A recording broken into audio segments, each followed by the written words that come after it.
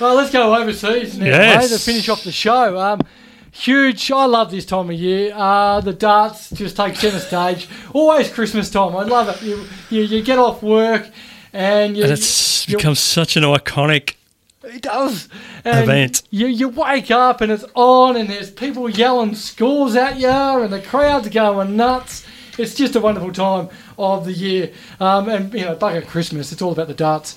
And to talk to us all about it, the championships are starting this weekend. And, well, this guy's not playing until next week because he's too good. And that's Damon Heta. G'day, Damien. G'day, boys. How are we? Yeah, I couldn't be better, buddy. Yeah, you're in the top 10, mate. So, you must have had a fantastic year. Tell us about it. Yeah, I've just had a steady year where I've just been collecting points everywhere, rankings, and very consistent and steady. And it's just all these big tournaments, and the main one coming up now is just really looking forward to it and putting the time in. Mate, it's Was here. It is early over there, so your morning routine, your push-ups, gone for a 2K run, a few arm curls just to get the arm. What's your prep like? Well, definitely got up at 4, cracked a couple of eggs, gulped them down. But just a bit of mental training with me coffee and watching the Scorchers do a number on the stars here. Ah, there we go. Right. Yes. Sorry, mate. You go. I'd like a tip on throwing darts because Christmas time, the annual competitions come along at the relatives' houses and the dartboard comes out. What is it? Where should be? How high is the elbow, and how hard are we throwing? Are we pushing? Are we flicking? Yeah, you probably should have started training a few months ago. It just doesn't happen in 5 minutes. What about? I've been training others ways, lifting the stubby off that gives the arm the same sort of rotation. Yeah, I tell you what, that's probably the main thing. You just stick to that. We'll just touch on we'll touch on the cricket. Apparently, it's been a big year for you with being an Aussie over in England with the Ashes and everything, and all the controversy that was with that. Tell us, how'd you deal with it?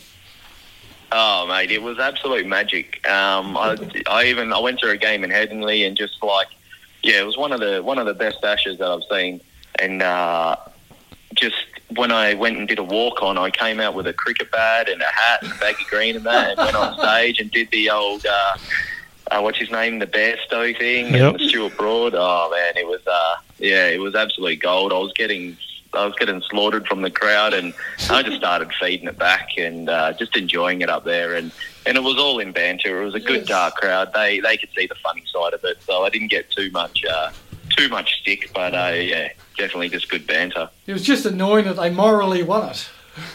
We lost it 2-2, didn't we? Yeah. What's this other award he's won that I can see written down there? The second point there. The second point, the most handsome darts player. He's been Damien's been voted the most handsome darts player. I mean, when's the calendar coming out? Not with my dart spot at the moment. You clearly had no say on that, or you didn't promote it or anything, did you?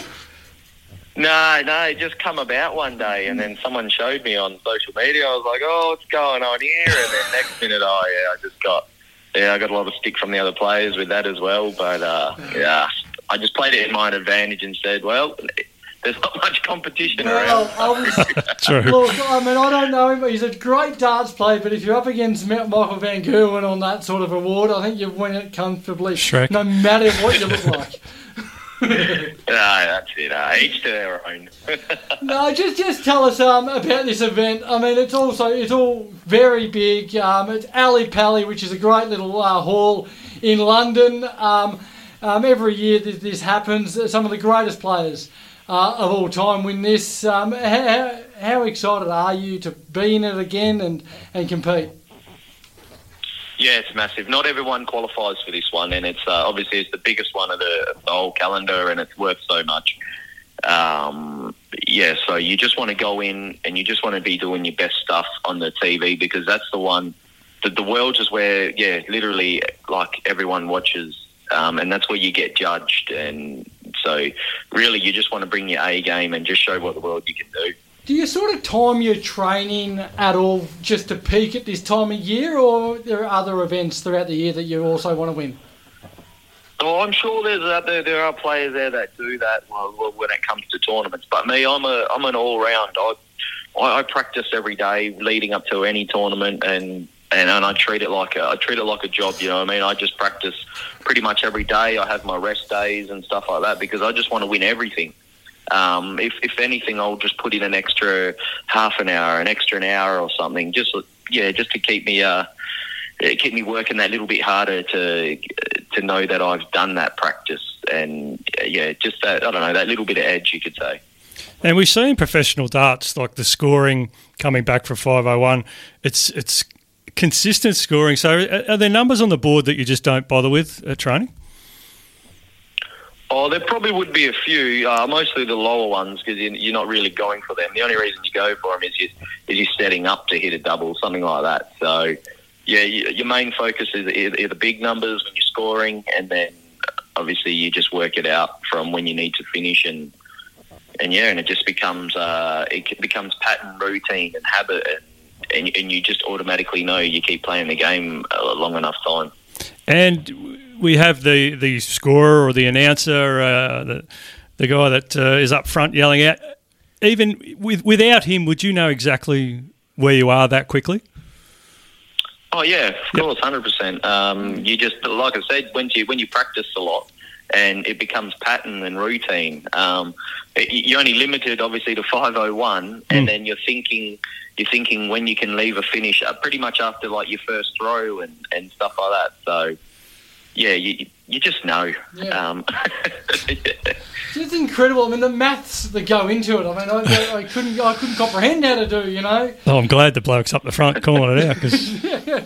But it just must come. Could you just talk us through your training there, Damien? I mean, what is involved, and I mean, is it just throwing a dart at the board, or is there anything else to it?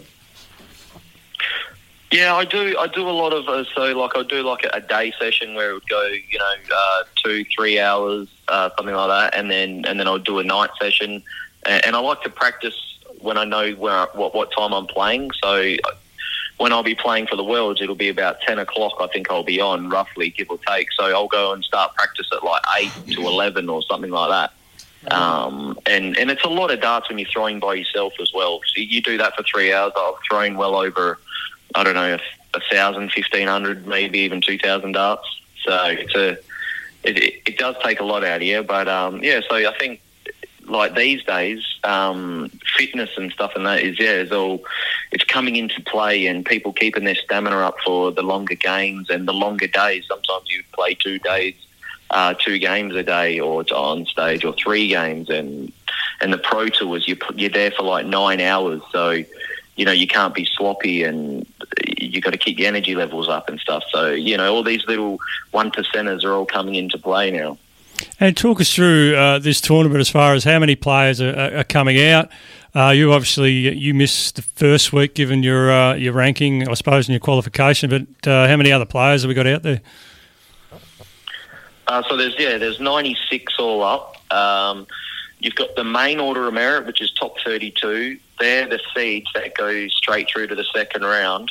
And you got the Pro Tour side, the 1-year rolling system.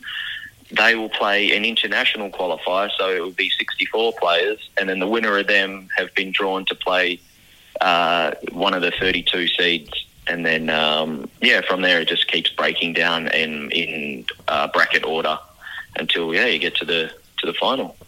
Very good. And come on. Yeah, no. And the only other Australian apparently over there is the Wizard, Simon Whitlock. How's he been going, and what chance is he? Yeah, he's still going. He's been over here for years, you know what I mean? He's coming towards not going to sugarcoat it, but he's coming towards the back end of his career. So, but the only thing for him, he still loves the game. He still goes and plays in like local tournaments and stuff as well. So, and then when the World Cup comes up, he he's just a different animal when it comes to World Cup. Playing for his country, he's very passionate about that. And but yeah, no, he'll be looking. I think he'll just be looking like relaxed and like he's got no big expectations. So you know, the potential's always there for him to go on and like he's got that game in him where he can just smash anyone off the board. So yeah, it's all down to him on the day, isn't it? Yes. And as most handsome darts play, have you got a special outfit for TV or a hairstyle you're going to run with? No, I think I got a little something. I wasn't going to do anything, but I got a little something on my sleeve, and it's just about the crowd there. The crowd, they could be a bit hostile. I'm hoping not. Okay, get him. I think you're going to be hard up against it. I dare say. But what are your chances against the other top 10? I mean, we talk about Michael Smith, Van Gerwen, Humphries, Wright, Price, all these types. Rob Cross is in there as well. Tell us what are your chances against them, and have you beaten them in the past? Yeah, I just at the Grand Slam only a couple of months ago, I just beat MVG in the last 16. So it's and I've beaten them. Yeah, I've beaten them all. You know, plenty of times. It's just a matter of like getting up there on the day. It's always on the day. From one day to the next, you could average like 115 plus one day. The next day you might only average 90, and you don't feel like you've done anything different. It's just sometimes it's just on the day as well, and who turns up and who doesn't turn up, and missed chances and opportunities, and yeah, it's all about creating them opportunities and then taking them when they come. Because if you miss them, you're not getting 2 in a row or 3 in a row. It just doesn't happen like that when you sort of get to this level. All right, well, we're all very excited, Damien. We've got to leave it there because we've run out of time, but really appreciate you giving us, or waking up and giving us some of your time, mate. Good luck over the next month and a bit, and hopefully we're talking to a world champ this time, next month. Oh, aces. Cheers, boy. Appreciate that. Not a problem. Good luck, mate. Good luck. Damien Heta there, Australian darts player, world number 10.